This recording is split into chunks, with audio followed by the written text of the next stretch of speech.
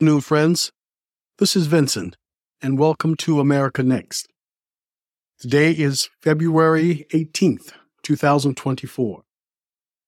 If you have been watching the news in the last week or last few days especially, you know that former President Trump has been found guilty in New York of a civil business case in which the state has decided to penalize him by forcing him a fine, putting on him a fine of over $300 million because of his shoddy business dealings that go back for many, many years.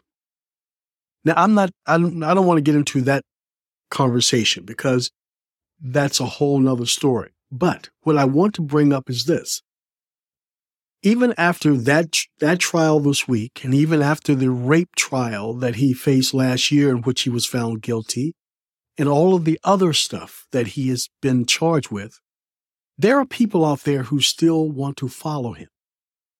And the question that is asked more than once is, why are some people so loyal to him? And I think this is something that we should discuss very briefly, but you should be aware of this.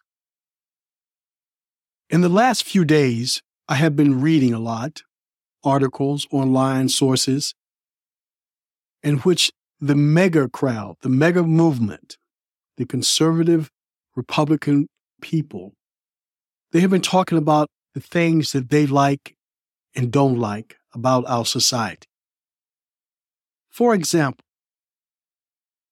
the men dominate this movement, and the men are very keen on one thing, that women have overstepped their bounds. They believe that women should not be out there in the workforce trying to hold down corporate jobs, but rather taking part-time work if they work, but primarily being mothers and wives to the men.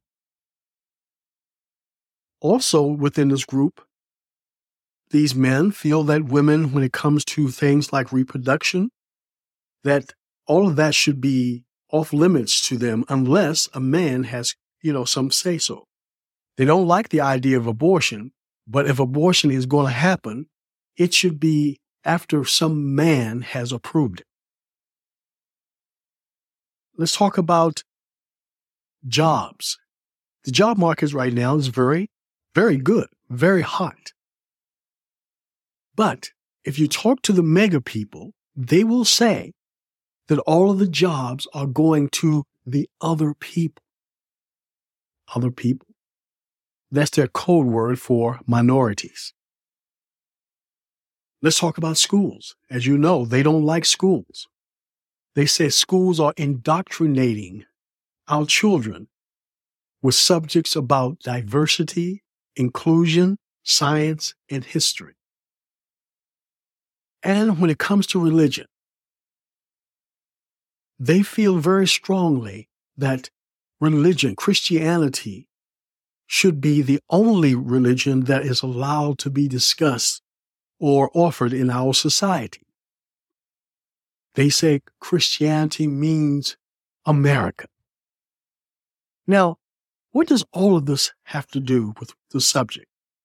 Well, the bottom line is all of those things have one thing in common. You might say all of that stuff means that those people are prejudiced or racist or bigots, or fanatics or whatever. All of that is true to a point, but it is something there that's driving each one of those things, each one of those actions. There is one element that is driving it. And that element is fear. You see, in every one of those topics, or one of those areas, it is fear at the base that is driving them. When men, those conservative men, say that women should stay at home, it's because they fear the strong woman and that she no longer needs them. When a woman says, I should be able to do whatever I want with my body, and the men say, no, it's because fear. They don't want women to have control over their lives. When you hear people say that the jobs are going to the other people, well, that's just them saying that the minorities are taking jobs. We're not taking jobs. We are competing for jobs. And you see, the MAGA movement, which is made up primarily of white conservative people, for a long time, the world was all about them. And now they have to compete. And that scares the hell out of them.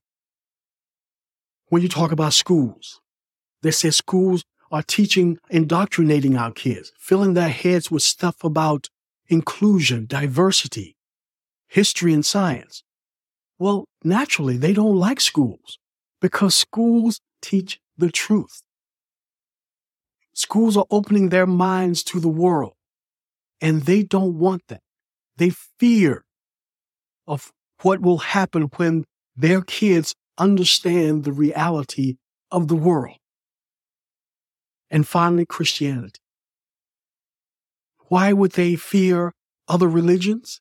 It's because if you look back at history, Christianity has been used for 1,000 years to control and manipulate people. Christianity itself is not bad. It's the people who use it. And these mega people are once again using Christianity to do their dirty deeds. And so when other religions come into play, when they hear about people talking about other ways of spirituality or not being religious at all, this frightens them because they know that without that Christian doctrine, they will not have control over a large portion of society. Everything that these mega conservative people are doing is driven by fear. Now, at this point, you might be saying, I see what you're saying, but what does that have to do with Trump? Well, let me summarize this by telling you what happened at a Christian rally not long ago. A reporter went up to a gentleman and said, I don't understand. This is a rally, a Christian, Southern Christian rally.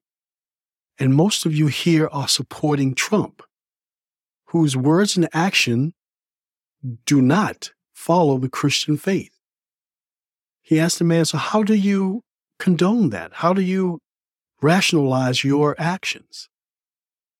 The man looked at him and said, well, I might not like everything he says and does, but you know what? He understands us. He understands what keeps us up at night. He understands our fears. You see, ladies and gentlemen, that's it. See, Trump understands what the people are fearing. Those people, the people that fear the change. They see the world changing in front of them. And he plays that up. But Trump has no answers because he realizes that the future is coming. And he realizes the future will not be a good place for him either.